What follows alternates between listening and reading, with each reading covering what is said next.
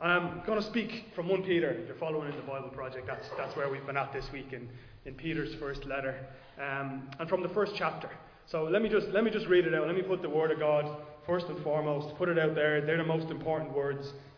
So it starts like this: Peter, an apostle of Jesus Christ, to God's elect exiles scattered throughout the provinces of Pontus, Galatia, Cappadocia, Asia, and Bithynia, who have been chosen according to the foreknowledge of God the Father, through the sanctifying work of the Spirit, to be obedient to Jesus Christ and sprinkled with His blood.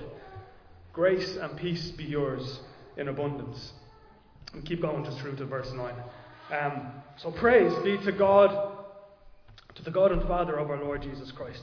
In His great mercy, He's given us new birth into a living hope through the resurrection of Jesus Christ from the dead, and into an inheritance that can never perish, spoil, or fade.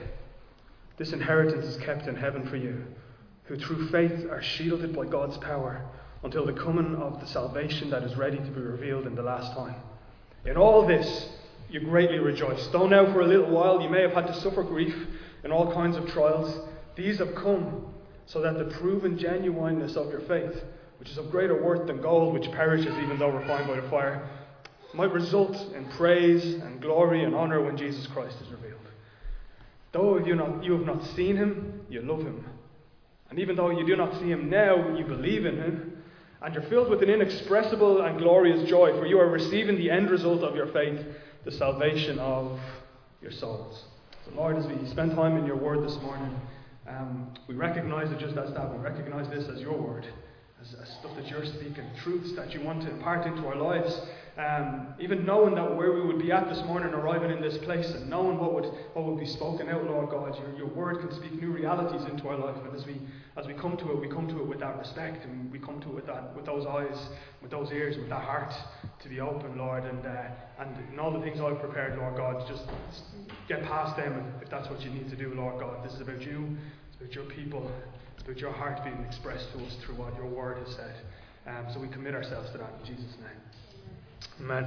So look, even in these verses, there's a million things you could pull out. And as I read it, you're in awe of everything that it says. Do you know there's a certain amount of familiarity that we have with Scripture that lets us sometimes read words like this and lets us just like glaze over them, right? Let's just read like, so what did it say there? He's given us new birth into a living hope that through the resurrection of Jesus Christ from the dead, right? So imagine if that was instead of there being like a big chunk of Scripture, right? Instead of there being 66 books in the Bible, like we just had those couple of lines that tells us that somehow you have new birth, that tells us that you have a hope that's alive, a living hope, that there was someone called Jesus who was raised from the dead, and because of that you live in this hope. If we were to just even take like one of those lines and like meditate them on, like pull the marrow out of them, actually just dwell on like what does each of those words mean? Man, I think they could and should and would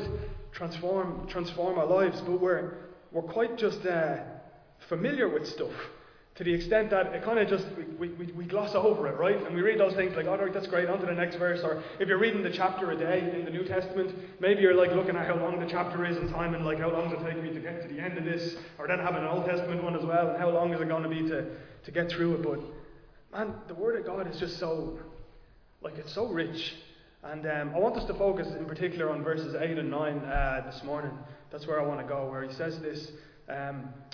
In verse 6 he says, in all this you greatly rejoice, right? And then he says, though you have not seen Him, you love Him. And even though you do not see Him now, you believe in Him, and you're filled with an inexpressible and glorious joy, for you're receiving the end result of your faith, the salvation of your souls. Right? When I read this, it stood out as being a bit weird, like in terms of like the person that he's talking in, you know. So usually, like when you have people talking about, say, joy, it's either like speaking in the third person, like it's speaking like Patrice had joy, do you know what I mean? Like speaking about somebody telling a story. Or in the first person, you have Paul, who's like writing the letters, and he's like, I have this joy. I've learned the secret of joy in all circumstances, right? But in this one, you've got Peter speaking in the second person. You have him doing what we normally expect him to do, like which is like tell us all this stuff about Jesus. Here's what Jesus did. Here's what you can have because of him, etc. Right? But then it's like he takes a step a bit further, and it's like he starts describing what people are feeling, which which stood out to me as just like presumptuous, like the language of it. Though you've not seen him, you love him, right? So there's, maybe he could realistically think, right, these are people who are Christians, they love Jesus, right? And even though you do not see him now, you believe in him, okay, that's still good. But then this last one, right? And you are filled with an inexpressible and glorious joy, for you're receiving the end result of your faith, right? So I want you to imagine this was a letter, because it was, right? Written to a group of people. We know it was written, the first verse is said to like the people in Pontus and Galatia and Cappadocia. So it's written to these people who are scattered all over the place. But somehow he's able to make this claim about people saying, like, you guys who are reading this letter, you're filled with an inexpressible joy. Which is that not, it seems a bit weird, doesn't it? Imagine a letter, so I receive a letter in the post, the stereotypical thing it says is like, hey Rob, hope you're well, right? Imagine I open the letter and says, hey Rob, you're filled with an inexpressible joy, right? Like, it's a bit presumptuous, yeah? Like, what if the people who received the letter weren't filled with an inexpressible joy at that moment in time? Like, what if right now they were like some of us who from day to day may have different levels of joy, may have different levels of their experience of love for God. It says here, may even be in different levels of faith and what we believe in. Maybe we're even in times of doubt, times of fear, times where we're not really sure about this stuff. So what's he at in making that kind of a big statement? What I think he's doing is, I think he's holding out a signpost. I think it's meant to stop us in our tracks. It's meant to arrest us in the same way as it would if you received a letter addressed to you that said that specifically about you, where you'd be like, wait a minute, no, I'm not. Who are you to say that? Like, what? Do you know what I mean? On what basis are you saying that about my life? We're meant to not just read it and then continue on, but it should arrest us to be like, well, if that's not a description of my life based on what else it says in this letter, right? Then why not? It should be this moment of reflection.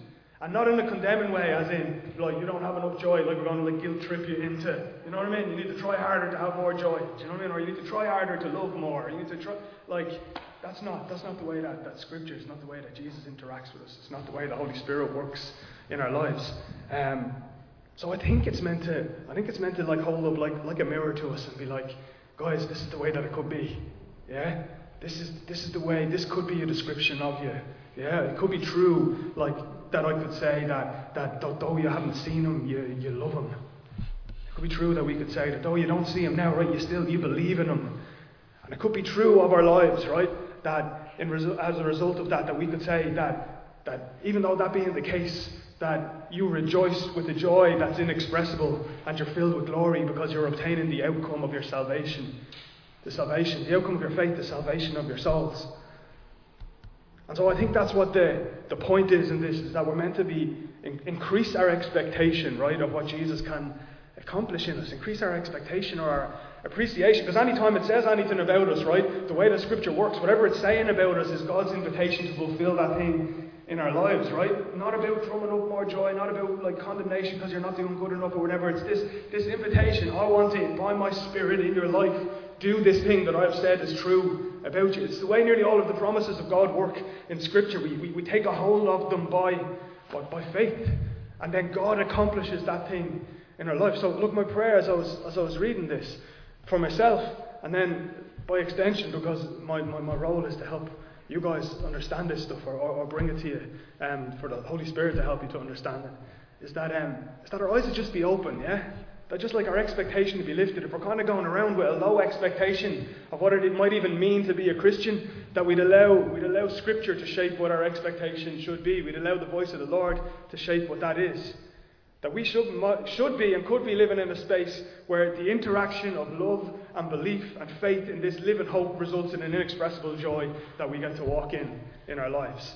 And I just want to hold that out before us and do it by looking at each of those things in verse 8 and 9, that kind of love, the faith and the joy, just briefly each. And again, not in a condemnation kind of way, but in a let's actually believe this stuff. Yeah, let's actually push for it. So look, the first thing that it says is that though you have not seen him, you love him. That verse 8, the second last verse there. Though you have not seen him, you love him. And the language of this is big. It's like, so it's speaking about the fact that those guys who he's writing to, Peter had seen Jesus physically, right? But he's writing to guys who had never actually met Jesus, but somehow they love him. And the language is important there. It's not just like, though you haven't seen him, like you obey him, or though you haven't seen him, you serve him. It like goes to the heart of it, right? He's saying that you love Jesus. And maybe that language makes us feel a little, well, maybe we're just used to it and we don't really realise what we're saying when we say that. Maybe we don't even say it. Maybe if you were to describe like what it means to be a Christian to someone, you might say like, I obey Jesus, or I serve Jesus, or I follow Jesus, or to detach it even more, like I follow the ways of Jesus, or I follow the teachings of Jesus. But to say I love Jesus is a whole other thing. Like it's a whole, and sometimes it can feel awkward for us to vocalise that. Imagine, I used to, when I was first out here as a pastor, I used to go on walks with Steph Gilmartin. And Steph would kind of force me into evangelism because he knew everyone in Bray, and I'd be like walking along the street with him, and Steph would just be like, how are you doing? Whatever, Tom, this is Rob, my pastor. And then, of course, then I have to have a conversation about what the church is or whatever, right? And as an awkward, like, young guy, I didn't know what to be saying. Like, it was always like strange, right? It was always like an awkward kind of moment for me.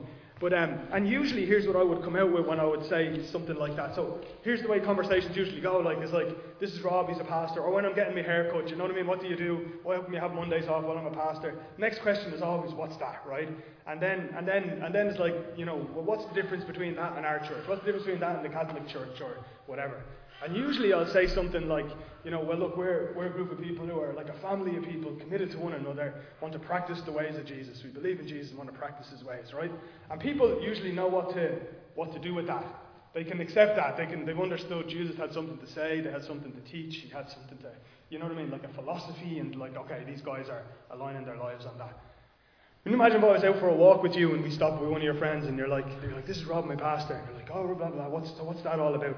And instead, I was like, me and Bernard just love Jesus, right? And there's a certain level of like, that might cause us to kind of like cringe or something a little bit, yeah? A certain level that might be like, oh no, Rob, use the other words that sound a bit more, palatable, or that let people know. But I think what Peter's trying to do is like nail our colours to the rock here. This is about, do we love Jesus? To be able to say that out loud, like I love Jesus. It's a huge thing. Like, but maybe we're afraid to say that out. Maybe you're not, right? Maybe that's awesome, right? But there's this kind of intimidation to say that because you'd be written off as wackos, or right? Because when you say you love Jesus, you're not just saying I've come across a group of teachings and I think I should align my life and I think it's the best way that I should live. You're making this claim that I have a relationship with God, right? Because how can you love somebody who you don't know, right? So to say you love Jesus is a more exclusive claim. It's like drawing a line in the sand and saying, because included in that you're saying, I know Jesus, right? And to say I love, it's like the affections in my heart are here. This isn't just an intellectual exercise, yeah? This isn't just a physical thing I do with my body. I'm saying that I love him, that I love God. And that's a bigger claim. We're making a statement about reality when we say more than just I believe in him, more than just I serve him, more than just I'm aligned with his teachings, but that I love him. People be like, what do you mean? What do you mean you love him? And the point I'd like to I hope would land in our hearts this morning is that can we allow scripture like this, allow this kind of standard that he set, this standard of love, can we allow that to challenge us to the scope of what we expect, like to not settle for a smaller claim on your life. To not settle for a smaller kind of like, well, I kind of agree with going along to church and I like that place and they sing good songs and the people there are nice and whatever. Like at some point, there has to be a capturing of our hearts to the extent that the response is like that we love him. Don't settle for following him but not loving him. Don't settle for agreeing with what he has to say but not loving him. Don't settle for even believing he was raised from the dead but not loving him. Don't settle for obeying everything he said but not loving him. There's many people, millions of people, billions of people who believe in God, right? But don't love him. They might believe intellectually, believe spiritually that a God exists. They might believe in a creative force that holds everything together. They might believe in, intelligent design. They might believe that even if there is a God, he is love, right? And that God is the source of love, right? Like, but that's still a million miles away from being able to say that you love him. Because to say that implies personal relationship, yeah, it implies that you actually know him. But scripture, like it never just holds out, just believe this stuff, just do this stuff. Like it always pulls it to to the heart. Even Jesus, when he says, like, you need to obey me, but he's like, if you love me, keep my commandments, yeah? If you love me, you'll obey my commandments. Not just obey my commandments because they're good to do independently. He's like, they should flow out of your affection for me. They should flow out of your love for me. And we've looked at that before, right? Even the greatest command, he's asked, what is it? And his response, love the Lord your God with all your heart, soul, mind, and strength. He doesn't jump into the 10 commandments, don't commit murder, don't commit adultery, honour your father and mother. Like, he's like, the greatest commandment is that you love me. And we've looked at how strange that is, the idea of commanding love. You know what I mean? Like, what's the command? Patrice, you have to love me. Do you know, like it just sounds, even the word command sounds weird to us until we realise that we don't love him because it just comes from us. We love him because he loved us first. Because that every ounce of love that we have for him is actually a reflection of the scope and the scale and the enormity of his love for us that we can experience day after day. And we realise when we see the scope of his love for us that the command to love him with all our heart, soul, mind and strength isn't like about him being needy or anything like that. It's about him recognising that our need is for us to have something to love with all our heart, soul, mind and strength. And it's not the Lord, it's going to be something else that builds you up and tears you down. It's not the Lord's going to be something else that's just sand, you know what I mean? Something else that just washes away when the hard times come. But if our lives are built on the love of God, and we get to respond in kind by loving him, then our lives are built on a rock. It's something that's steady, it's something that's unchangeable, it's something that's been accomplished. We look at what Jesus did, as Bernard led us in communion. We realise the scope of his love for us. We sing these songs, the promises of who he is. We realise the scope of his love for us. And something happens in us that we begin to reflect it back. His greatest command, love the Lord your God, all your heart, soul, mind and strength. Why? Because when you love him, then all the rest of the commands come into play. You trust in his goodness. And can I call you just to that boldness? Can I call you to that being a reality in your life if it's not right now, right? To pursuing that truth. If you're kind of on the outskirts, if you're kind of just like, I like church, I like what I hear, I like what it presents, but can I call you deeper? Can I call you into a relationship with the one who loves your soul?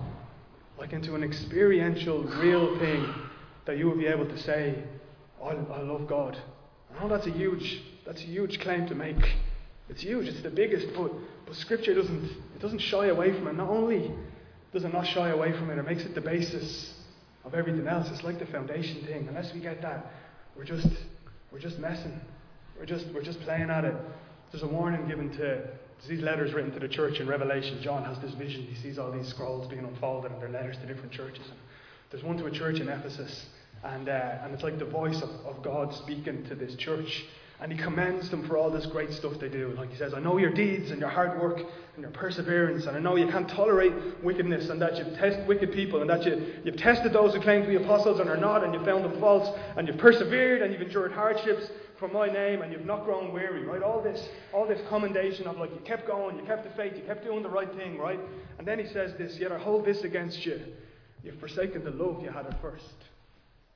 Man, all of the other stuff, right, is great when it flows from a heart of love, but when it comes to replace it, and we've missed the point. And I think what Peter's doing here by saying out loud, you love him, not you should love him though you haven't seen him. You love him though you haven't seen him. Is reminding them, no, that's the foundation of our faith. We love this God. This is true about me. Not just aspirationally true. This is true. Even if I've drifted off course at some point, those of us who've known God, those of us who've been born again by the power of his Holy Spirit, those of us who've experienced and tasted of him in worship, like you love the Lord. Yeah? It's there, it's in our hearts, it's in us. Yeah? All I'm just trying to do is like make us aware of what it is that's there, to feed the thing that's there, to not neglect to express that love for God, to not become just dour and religious, or to not just become following the rules or doing the right things, but for it always to be an overflow of like, this is who I am. I'm a person who loves Jesus, because I'm a person who's been so well loved by Jesus. He's rescued me, he's taken me.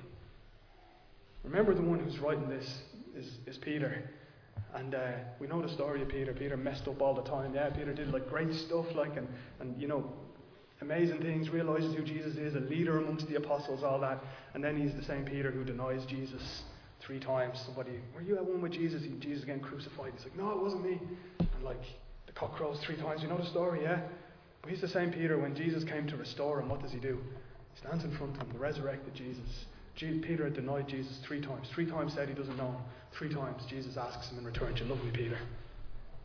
Do you love me? Do you love me? Like maybe you messed up. Maybe you haven't done the right things. Maybe you've regrets looking back and wish you lived a different way. But you just call into the heart, do you love me? This is what it's about. And he knows that Peter loves him. So he knows that when he speaks that, he's calling out what's in Peter. If you're going through a struggle as a Christian, if you don't feel good enough as a Christian, if you feel whatever, just the Lord's heart will just be calling to you. Not in a condemning way, but in a way to call out that seed of love that's inside you. Just, do you love me? Do you love me? Because that's enough. That's what everything flows from. It's not like, Peter, you messed up, now you're going to have to do some penance. Peter, you messed up, you denied me, now you're going to have to work that off, like when you prove yourself or whatever. It's like he knows the heart. And he just calls it out. And I believe he would call to us as well, just to call that to the forefront. Just, do you love me? Do you love me? And our heart's response is yes. Our heart's response when we enter into worship, our heart's response when we're in the Word and it comes alive to us is yes, I love you, Lord. And I believe that what God would want to do is to take that from being something that maybe we experience like just momentary or in like little kind of periods of time, and for that to become our inheritance, like for it just to kind of like grow and spread out over every aspect of our lives, that we get to walk in the love of God. In work, we get to walk in the love of God. In raising a family, we get to walk in the love of God. In everything that we do. Because that love, that's the love that keeps you going, guys. That's the love that'll pull you back in when you've messed up. That's the thing that will restore you when you feel like that you need restoration, or you feel like that your heart has been broken. It's the thing that will build it up again. It's the thing that will heal you when you've gone through the mill. That we love the Lord, right? So I want to hold it out like that. Liberty Church will be a church where we like unashamedly say we love Jesus because He's loved us. The second thing, right, you love Him even though you haven't seen Him, and then He says, and you believe in Him. So it's like this heart thing starts in the heart, but then there's also this head thing. There's also this like you believe what it is that we're telling you, and we believe when you think about it. We often say these things, and again, man, sometimes we say them and they're just words, but we believe there was a man called Jesus who was the Son of God, right? Who lived the life we couldn't live and died the death on our behalf that we deserve to die so that we could be rescued and restored, right? We believe that this same Jesus has ascended into heaven as the first of a humanity that will be like transformed into His likeness, that He's returning, like big huge things, right? He's returning to restore this whole world. We believe that He lives in us by the power of His Holy Spirit. We believe that He enables us day after day to become more like Him. They're huge things, and we can say those things. But man, as we believe them, as we actually believe them, they transform our lives. Like any one of them. Like, take any one of those things I've just said and now hold it up in light of the stress at work. Hold it up in light of the tension in your family. Hold it up in light of the funk that you woke up in the morning. Like, hold it up in light of the worries that you have, or the fears or the anxieties that are there. Like, they don't hold a candle, yeah? Like one thing is huge, and the other thing, though we might perceive it as huge, when we actually see something that's truly huge, it's seen in its perspective. And I think that's what He's trying to call us to again. It's like, you're the people who believe in this stuff, yeah? You're not the people just like the rest of the world who just believe in whatever is around them, whatever is told to them, whatever they can see or feel. You believe in something that exists beyond this world. And that thing has the first call on your life. That thing has defining rights on how you get to live. It should be our first port of call. That the first thing we're doing is looking to what it is that we believe. Like the first verses, like just here, right? Just even in these guys. Look, praise be to the God and Father of our Lord Jesus Christ. I think that there's a God, one, that He's the Father of one that has become our Lord, which is Jesus Christ, this man who lived. In His great mercy, He's given us new birth. He believes that we've been born again. Yeah, that we're not of this world. We're new creations. The old is gone, the new has come. That it says here, into a living hope through the resurrection of Jesus Christ from the dead. That you're never without hope. We're not like the rest of the world that can run out of hope or have to drum it up from somewhere else. There's a sustainable, like inextinguishable source of hope that's alive, that's held for you in heaven because Jesus was raised from the dead. You're never without hope. You're never hopeless. Into an inheritance that can never perish, spoil, or fade. That we become partakers in Jesus' inheritance because we become identified with Him in His life, death, and resurrection. Into inheritance that lasts forever, into eternity, guys, forever. Like, it's massive. It's like too big, yeah? Like forever. into eternity. You can't lose it. It can't perish. It can't spoil. It can't fade. It's kept in heaven for you. And right now you're being shielded by God's power until the coming of the salvation that's ready to be revealed in the last time. Like God is keeping you by His power until this day when Jesus returns in His last time and everything is restored.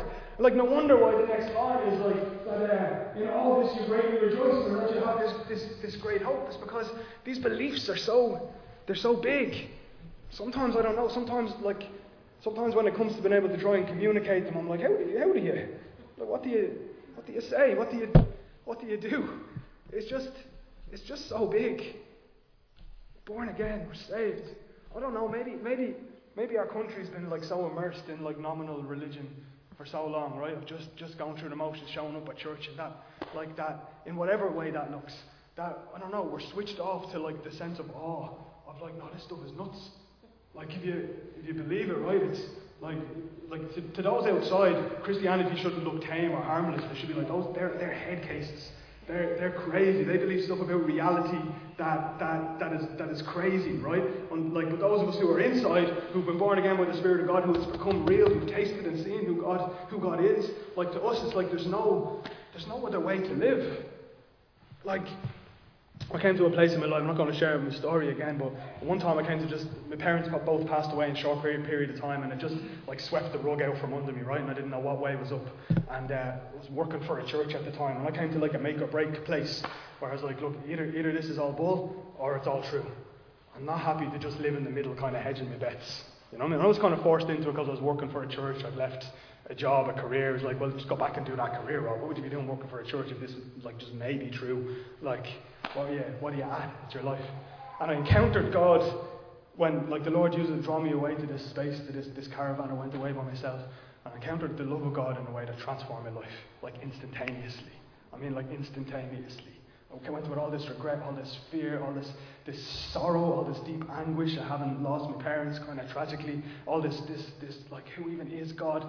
And the Lord spoke to me in a way that showed me His love and just transformed it, right? At this point that I look back to in my life, and I can't deny that was God. And the reality of it, whatever it is, 10, 15 years on, still permeates my life. Hasn't fallen apart. It wasn't just a rationalization. It was real. God did something in my life. But I remember just coming to that place, and I think we all need to at some stage, where like we just don't want to be lukewarm. Do you know what I mean?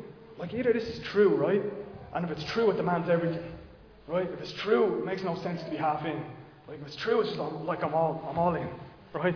Or it's not. I'm just going to do something else, right? But at some point, we just need to come up. We need to like come to that point of belief. Maybe there's multiple times we need to come to that point of belief in different ways, and we realize areas of unbelief in our lives. But it comes down to this: we believe in one who we haven't seen. Doesn't mean who we haven't experienced. I can tell you, He's touched my heart and my soul and my life, and He's transformed it by His grace. We love one who we haven't seen and still don't see. But we know a day comes when we do, and we get the taste of Him in these days in worship and His Word, and the ongoing presence of knowing that He lives in our lives. So for me, like, I can't live in the middle. And I will call you to that, guys. I will call you to just that. Like, don't be satisfied with living in the middle. Yeah? Don't be satisfied for like kind of floating around, having a bit of church life, and that kind of keeps me ticking over. Like, let's be the people who are all in.